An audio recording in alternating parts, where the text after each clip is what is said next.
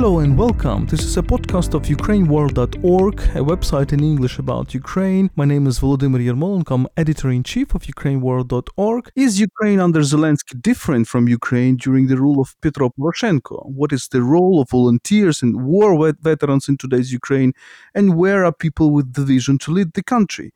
To discuss these issues, I am glad to invite today Hennady Druzenko, a constitutional lawyer, civil activist, public intellectual, and volunteer. Good afternoon, Hennady. Good afternoon. Nice to hear from you. Hennady, you're well known for your work and reflections on strategic issues for Ukraine, like Ukrainian constitution or European integration, but also you're well known as a volunteer, very active on Euromaidan, and then during the war, when you set up a volunteer hospital. We'll talk about this later, but let me start from a kind of a strategic question.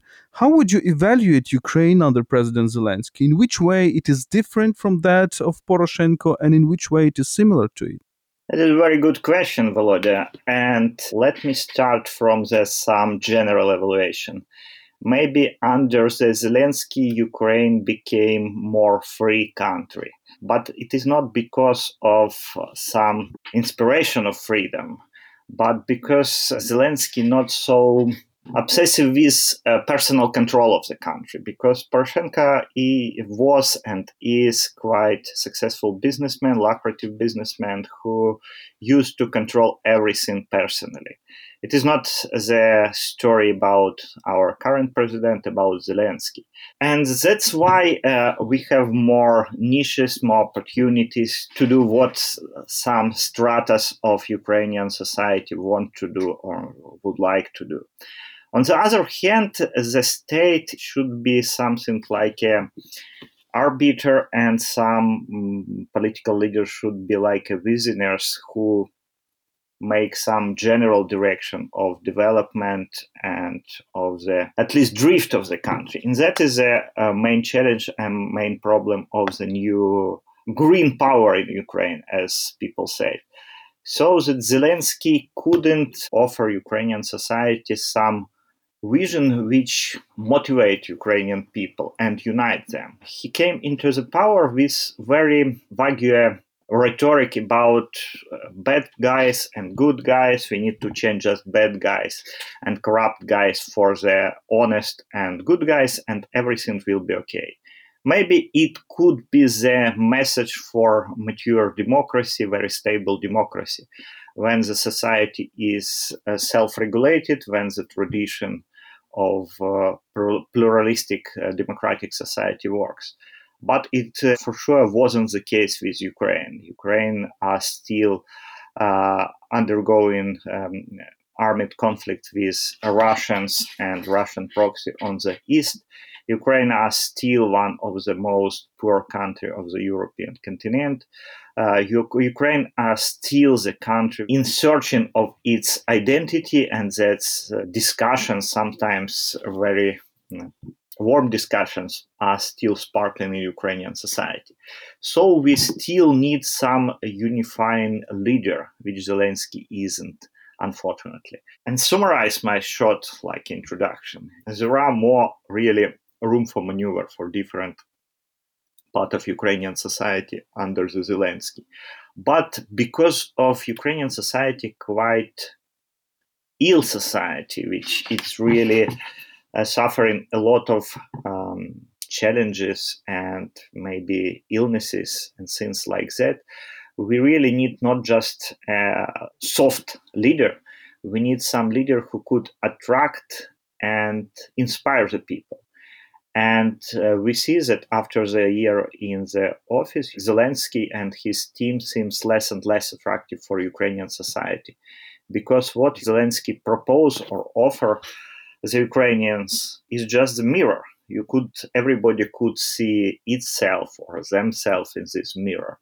But that is not like a light which Ukrainian societies really need. Light into future, light in this dark, which shows some way out from a lot of our problems, because Ukrainians are still very unhappy. It was very insightful comparative poll in 10 or 10 plus country performed under the request of YES strategy, Yalta European strategy, one of the most interesting Ukrainian initiatives sponsored by Pinchuk.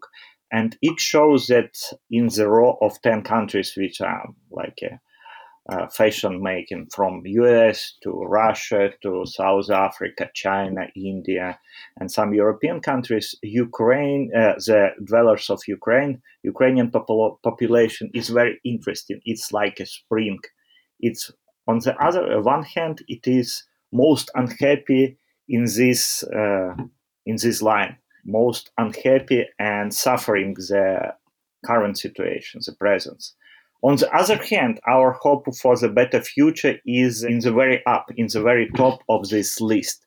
So I call this like Ukrainian spring, not like a part of the year, but spring, we have a lot of energy and still a lot of hope for the better future. Could this work and could this produce a better future is still the question for Ukrainians. And unfortunately, last social polls shows that more and more hope and of Ukrainians change it for sadness. And that is a really very sad sign of first year of Zelensky leadership and Zelensky in office. So let's see, the future is still open for Ukrainians, but the room for maneuver became smaller and smaller. And that is what I could really emphasize, that in fact, Zelensky already lost fantastic chance, fantastic mandate from the people, which he got a year and quarter ago when 73% of Ukrainian electorate voted for them, and then added with his majority, his personal majority in the parliament, and in fact consolidated all possible means in his hand. For sure, such a consolidation was call for radical reforms, for radical changes in Ukrainian society. But after the year in full power, in the complete every possible possibility, from the change of constitution up to change whatever branch of government Zelensky wanted, we see that nothing radically changed. And that is the gravest disappointment of the most people who invested hope in Zelensky and his team. But you started your reply to my question with an interesting remark that under Zelensky, you think that Ukraine became more free than under Poroshenko. I would say that this thought is not very popular among the, I would say, pro-Western part of Ukrainian intelligentsia. In this way, your opinion is a bit different. My second question in this direction, in pro-Poroshenko parts of Ukrainian society, the widespread interpretation of events is that Poroshenko was a pro-Western and pro-Ukrainian president, while in Zelensky administration there are some anti-Western players like people around Kolomoisky and so on, and some milieus close to Russia, like maybe Yermak, the head of presidential office. Do you share this estimation? Yes, partly I do, but just partly, because Yermak, the second Zelensky team, Yermak and current prime minister, because the first one I know quite well personally, Alexei Goncharuk, who was once my partner on law business. So that is again the sign of some eclectic approach under Zelensky. He doesn't have like a strict vision and his own picture of which Ukraine he wants to build up. And so much like a mirror, as I say, he tried to find what people want. But that is not about leadership. That is about some secondary reflection. And what do that ordinary people want? The ordinary people want to pay less taxes, have the better social benefits, and ideally or finally work less and be paid better. But that is not about, it doesn't work. It's never work and nowhere works in such a way. So that the problem of the Zelensky, his internal emptiness, his lack of, as I said, lack of vision and lack of strategy. So he changed people to try to be beloved by the people, and that is his inheritance as a popular actor and popular comedian, because you know that the people who play in theater, play in movies, they love when people, they like every celebrity love that people love, that they are addicted by this love. And that the business of the political leadership is radically different, because political leaders should take responsibility for themselves and sometimes order and lead very unpopular measures. They far more remind doctors who sometimes just make pain to the patients, and not just an artist and celebrity, which should be just produced to say happiness and gladness and things like that. I believe that Zelensky is not pro-Russian politician. If we try to analyze for the Western audience, Zelensky is very market-oriented politician. His success as an actor was built up on his Russian language, which allows him and his team, 95 quarter, his artist team, to cover the great, huge market of Russian-speaking people in Ukraine, in Russia, in Belarus, in some Middle Asia state, maybe in some Caucasus state.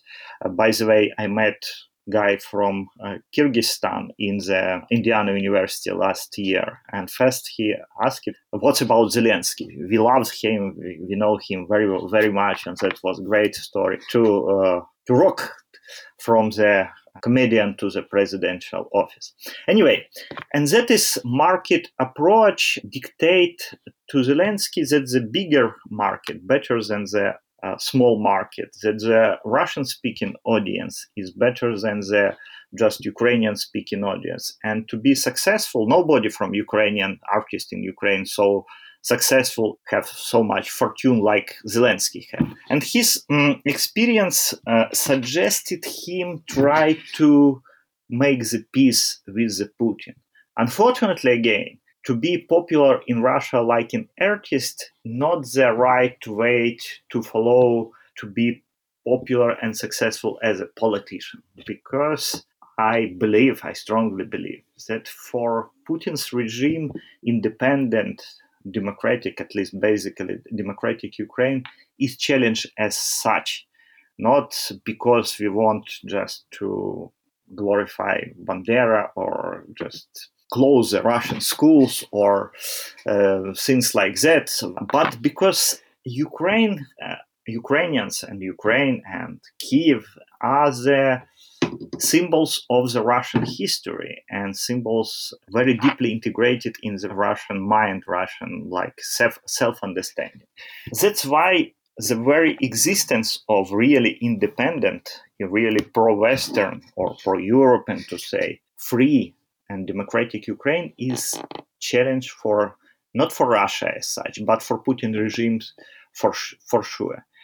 And that's what Zelensky couldn't recognize, understand, to radically change his politics toward Russia. Toward Russia, we need just resist Russian offense, Russian aggression, and Russian attempts to undermine still fragile Ukrainian achievements in the democratic developments. Internal emptiness and experience of post-Soviet very successful comedian and actor still dominate under Zelensky. That's why he far more softer as a defender of Ukraine.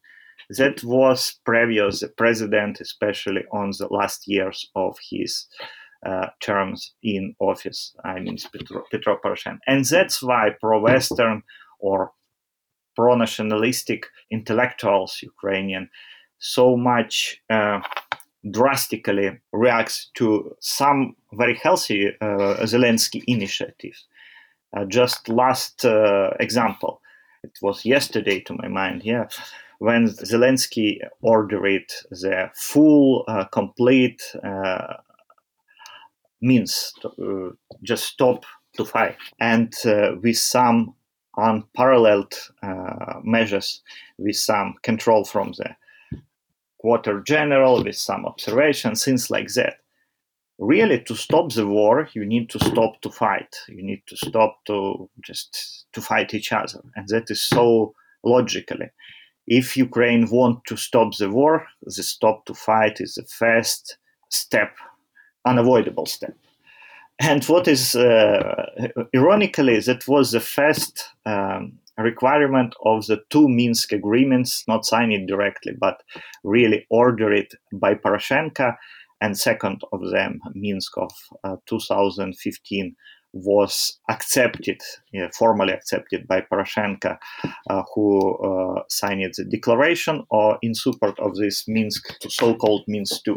And again, the first requirement was to complete stop of firing on the Ukrainian Donbass. When Zelensky tried to implement this first unavoidable step to the peace, ironically, the party founded and led by Poroshenko organized some protests near the presidential office on Bankova Street.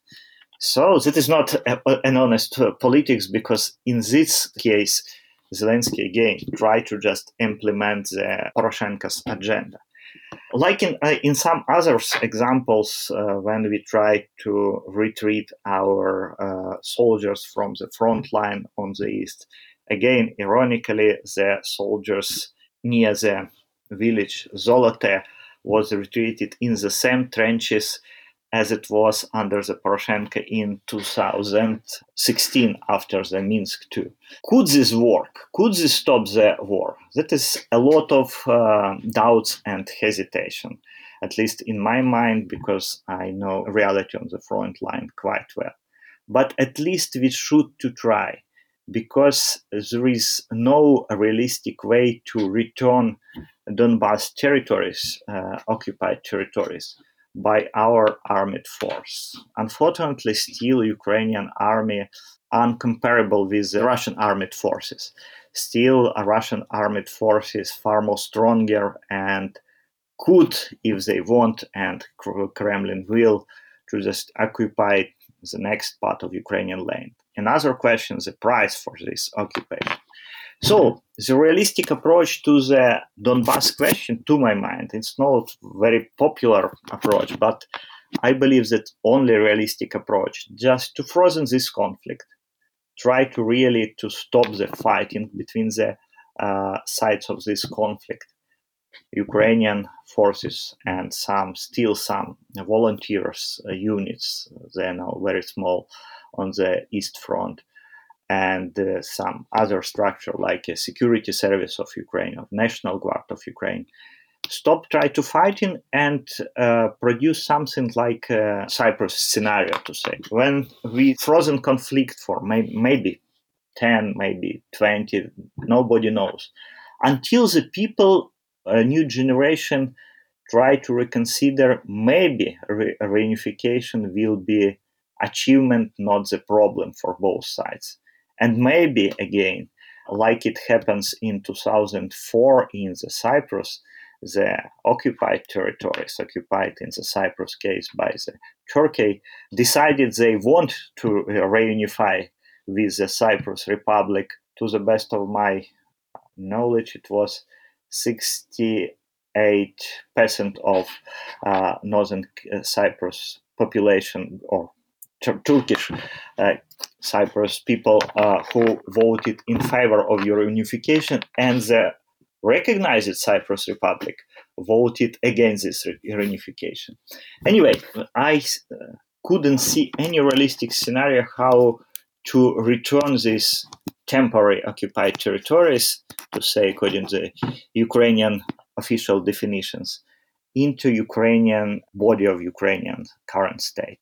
If we try to do this according to the Minsk agreements, it will be catastrophic for Ukraine because, according to the Minsk, we should reintegrate these territories without any radical change in the mind and even government structure of this so-called Donetsk People Republic and the Lugansk People Republic. And that will be real civil and danger of real civil war between Ukrainian patriotic forces in the mainland Ukraine and not less motivated separatist forces, because neither like a German variant or denazification, occupation, and forced change in the mind and in the structure. Neither to say South Africa scenario of reunification because of some feeling that things went wrong and lead it to the deadlock. Nothing like this existing in the eastern Ukraine. So the best possible scenario just to frozen conflict and wait until next opportunities to be back to this question, which really divide Ukraine, which produce a lot of turbulence within the mainland Ukraine. Nadia, I would agree with you on that, right? But let me just think, maybe say that during Poroshenko rule, it was precisely this strategy. The strategy was to keep an eye on ceasefire, on the security element, and set aside the so-called political element, which was indeed imposed by Putin. All these constitutional changes, the special status, the local so-called the so-called elections on these territories. But the problem is that Zelensky jumped in this trap and started this, thinking and doing and saying about this political element. It seems that he's coming back to kind of maybe Poroshenko line, right? Yeah, indeed. There was, in fact, two periods in Poroshenko presidential term. It was the first after the catastrophic Ilovaisk and then Debaltseve, when the Poroshenko tried to be peacemaker. It was, by the way, it was his agenda when he just was the member of this presidential campaign. And do you remember he promised to establish a peace or renew the peace by some couple of months?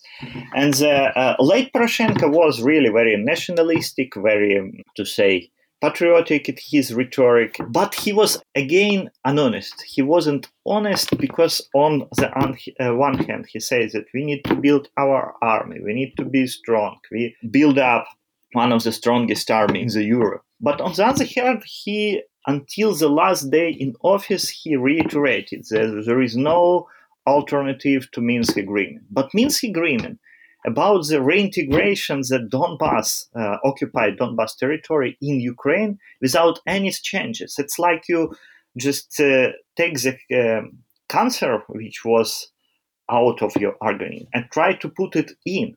That is scenario of the catastrophe. And that is a lack of integrity in his position was, to my mind, was one of the cause of his fault in the presidential election, because you couldn't say that the Minsk is the right agreement, but you want just to return back your land on your own conditions. I think he was in a very kind of ambiguous situation because, on the one hand, everybody understood that Minsk agreements taken literally is a disaster for Ukraine. On the other hand, denouncing Minsk or saying Ukraine should leave Minsk agreements will be also kind of very problematic for Ukraine because European sanctions, American sanctions were linked to Minsk agreements, etc. So it was a kind of this cunningness, probably, an attempt to go in between these two very bad scenarios for Ukraine.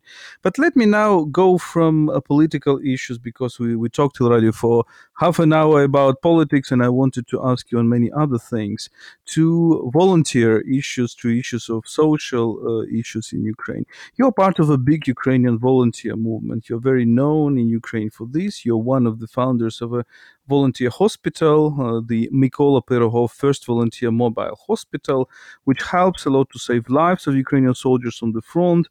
and is also active to help Ukrainian medicine during COVID-19 pandemic. So how would you define the role of the volunteer movement today?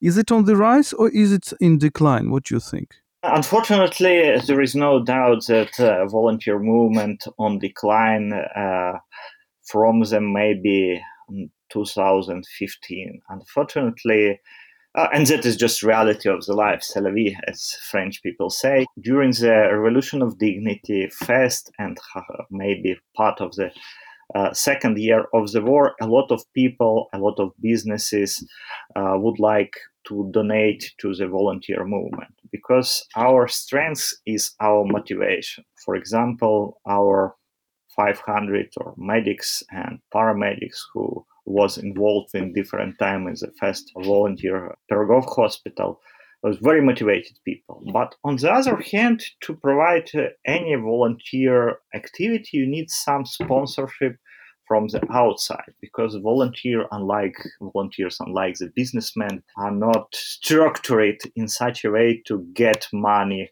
from their own activity. And if I compare to, say, 2014, when we started and launched our project, 2015, with last year's 2019, 18, 19, 2020, it is two big differences.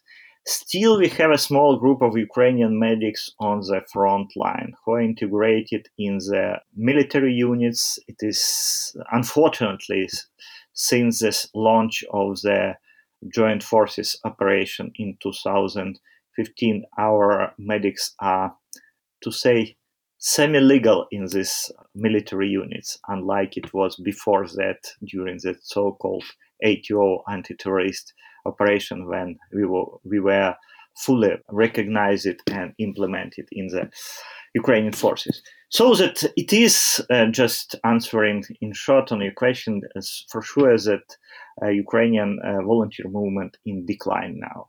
But what is the good news? Ukrainian society have this memory about its capacity when the great danger came, how they could unite and organize itself apart from the state structure, and sometimes far more effectively than state structure, state institution and authorities.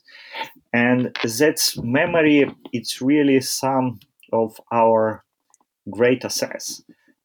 In the case of coronavirus this spring, or possible case of next Russian attacks, which possible this fall. I strongly believe that Ukrainian society again could organize itself, put back a lot of things which divide us now, us, I mean, volunteer and veterans community, and produce something like we remember on the Maidan and on the first years of the Russian aggression, when volunteer battalions, volunteer medics, and a lot of like classic volunteers without arms in their hands really stopped this attack and broke the Putin's plans maybe to end Ukrainian independence and Ukrainian independent statehood. You spend a lot of time on the front line, you know many veterans. So what do you think, what is the role of the veteran community in today's Ukraine? Can we talk about the veteran community as such, or is it too diverse, too divided? Because, I mean, there are people, of course, very active, but there are very brave people, but there are also people with radical ideas, maybe with far-right ideas. So do you think this veteran community is able to play a positive or negative role, or whatever role? Because strangely enough, after 6 years of the war, veteran community is not politically organized. So there is no political force that would say, well, we were formed on the front line. That is, you raise it very interesting question. One of the I think about for a long time. On the one hand, that veteran communities and very close to it, volunteer community, which are intertweeted, are still most trusted by Ukrainian society, and that is one of the phenomena very interesting during the years years, that people trust veterans and trust volunteers far more even than churches, than civic organization, and especially than state authorities. Just one exemption is the armed forces, which very close to the volunteers and veterans. On the other hand, you are completely right that veterans with this fantastic, unparalleled trust of the society hasn't produced any political movement. Why? Maybe some of the volunteers and veterans still believe that the politics is very dirty business, so they want to be apart from the politics. I know a lot of people, very good people, very brave people, who really believe that politics, by definition, dirty things. On the other hand, unfortunately, veteran community, to say, hasn't produced some charismatic leaders who could unite people with this very special war background. And we see, as part of the community, very emotionally support Petro Poroshenko. Another don't like him, sometimes again quite emotionally don't like him, or sometimes hate him, blame him in a lot of failures of this war. And this question for me is still open. Why, with such a people's mandate, veterans and volunteers couldn't structure themselves in some influential political movement and political forces? But maybe the answer is very simple, because veterans is just a mirror of our societies. Our society is very diverse by language, by culture, by economic status of the people. And that's why when the people return to the peace, to the civic life, they try to find their place in this political environment, or more general environment, according to their basic values and like a basic experience apart from the war. On the other hand, they really people, at least some basic trust to each other still exist. And if situation in the East Front will be worsen it, I believe that veterans could quite quickly find each other, organize some support to the armed forces, and maybe volunteer battalions. Again, it would be needed. And that is our assessment. But again, as a political forces, unfortunately, for me, it's very clear is that unfortunately, veterans movement hasn't produced something like, to say, Ataturk heritage in Turkey, or something what the veterans produce in some other countries where they was as well so trusted by the population. It's very interesting that you mentioned Turkey and Ataturk, because it's indeed very interesting that Ukrainian military are not a political force. Contrary to some other countries, you mentioned Turkey, we can mention Egypt, for example, in which traditionally military are a political force. And ironically, this is an quite ironic thing, because we all remember that Russian propaganda was saying about post-Maidan Ukrainian authority used the term junta, which meant that it's like Latin American, military coup d'état, and these are military people who are seized the government, whereas Ukraine is everything except junta, because military don't play a political role. What is indeed instead interesting, and I would gave this estimation, and I would like to hear your opinion on this, whether you agree or not, is that we see the increasing power of law enforcement services, of police, of prosecution office, of judiciary power. They're becoming more autonomic. They're becoming more independent from power vertical, and it seems that they form to build a country within a country, so they can survive all regime changes. And we can see, for example, the personality of Interior Minister Avakov, who survived the change between Poroshenko and Zelensky, and now seems a person who in many aspects is really ruling the country. And they can convict people they don't like Sternenko, activist Sternenko, or the so-called killers in the Sheremet case. I know that you are also very active in showing the fraud, the fake nature of these investigations. So what do you think? Do you think that Ukraine is really governed by these law enforcement mafia or law enforcement circles? That's a good question. First of all, I want to agree with you that democratic coup d'etat, to say that is now a fashionable term, it's still rather impossible in Ukraine. Maybe it's a heritage of the Soviet era when the military people was contained in the barracks and quite successfully in the Soviet period.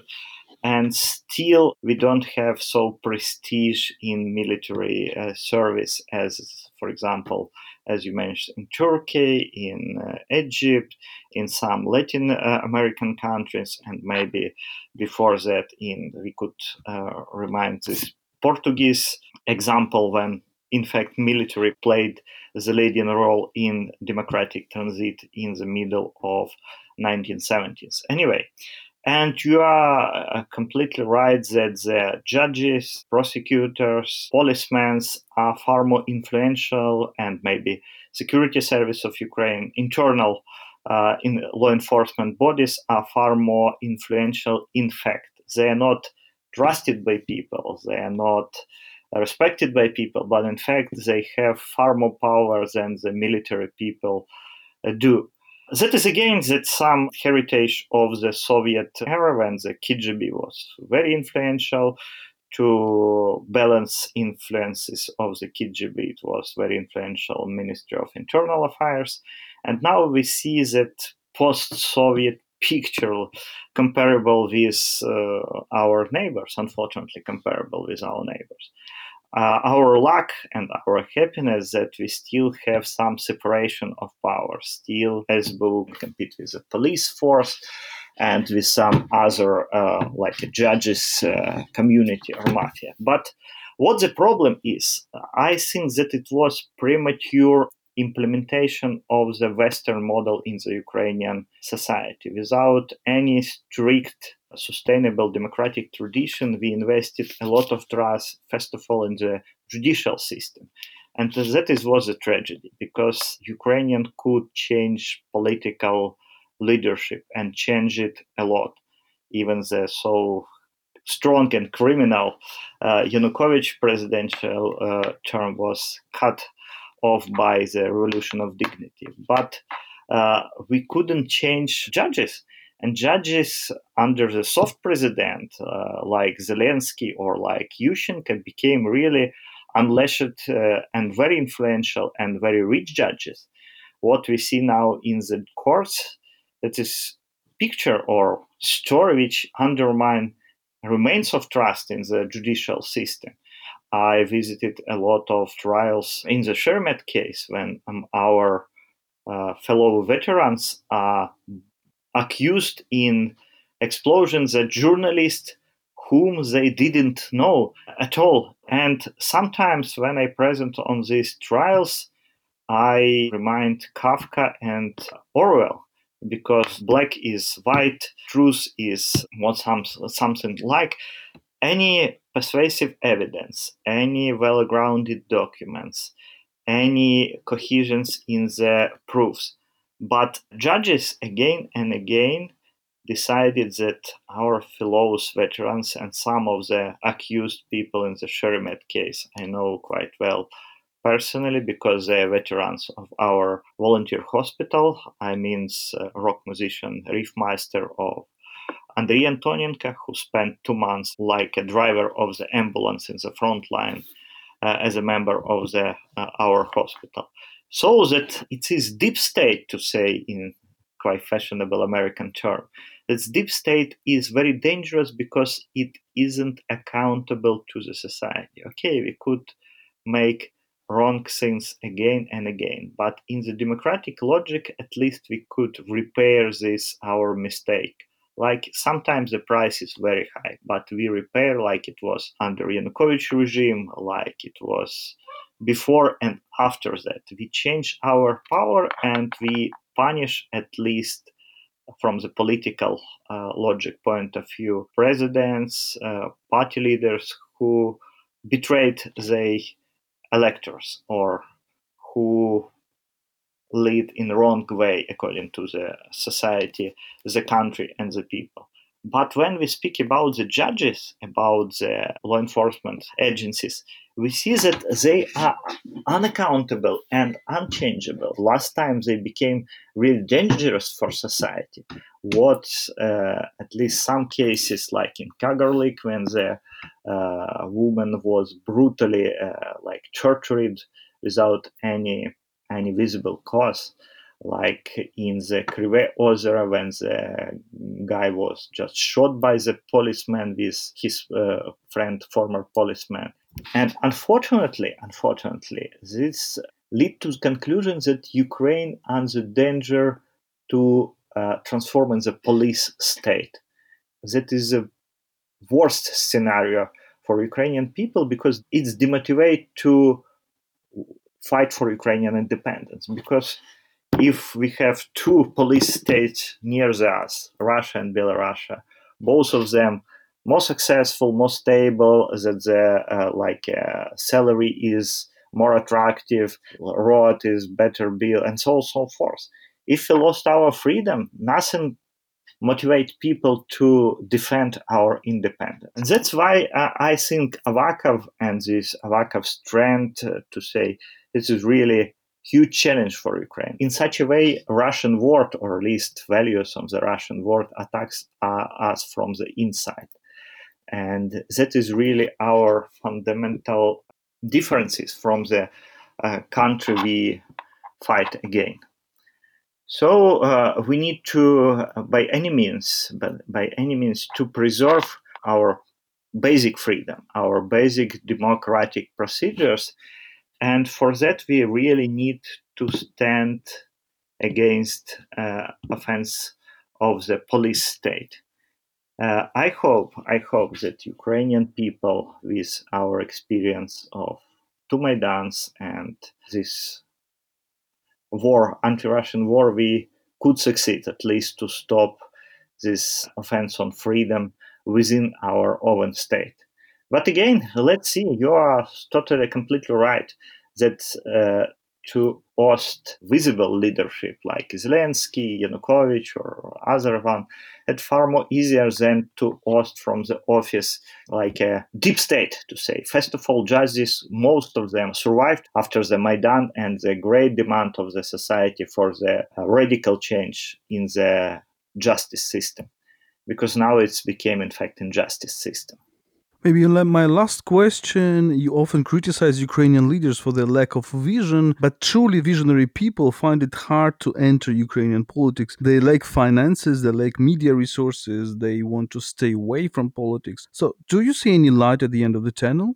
I hope. I live between the hope and disappointment, because you are, again, completely right. It is very difficult for visionaries, for intellectuals to become at least well-known politician or well-known figure, not in the comparatively small society of Ukrainian intellectuals or Ukrainian activists, but for large public.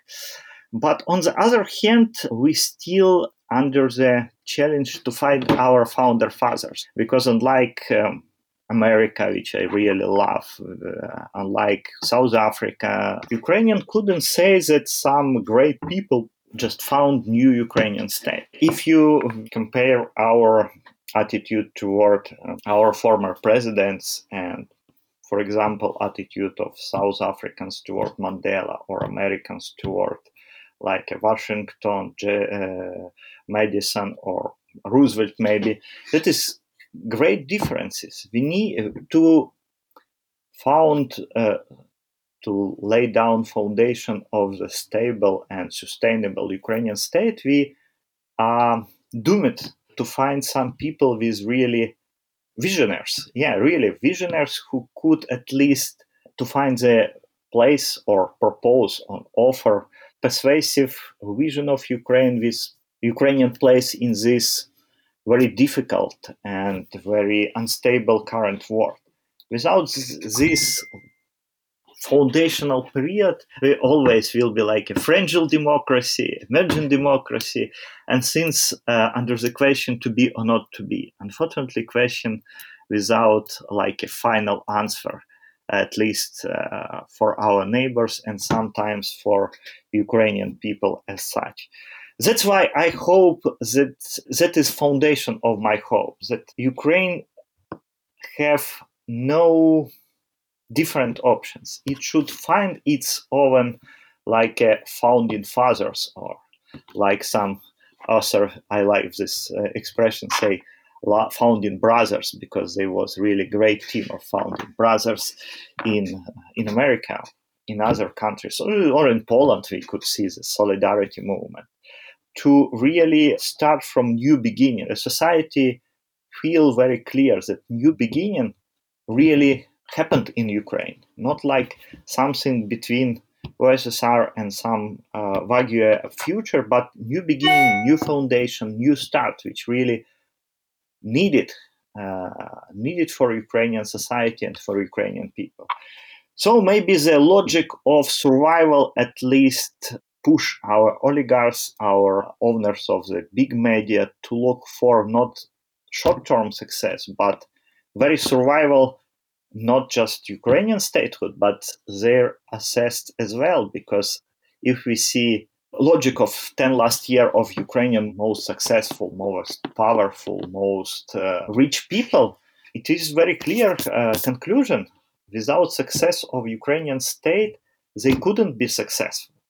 They became pure and pure because Ukrainian, they assassin Ukraine cost less and less. So I hope at least some of them could understand and should understand. They not need some purpose which plays a short-term interest, but they need some people who could lay really solid foundation on Ukrainian statehood, which grant or offer Ukrainian oligarchs as well far more better promises for the future. Thank you so much, Hennady. Thank you for this conversation. We remind our listeners that we had Hennady Druzenko, a constitutional lawyer, civil activist, public intellectual, and volunteer. We talked of so many subjects from Ukrainian politics to volunteer community, the role of veterans, and the lack of vision in Ukrainian society. This was a Ukraine World podcast. UkraineWorld.org is a website in English about Ukraine. You can follow us on Facebook, Twitter, and SoundCloud. My name is Volodymyr Yelmonk. I'm editor in chief of Ukraine World Podcast. I was assisted by sound editor Oleksiy Soldatov and social media editor Maria Sedenko. Stay with us.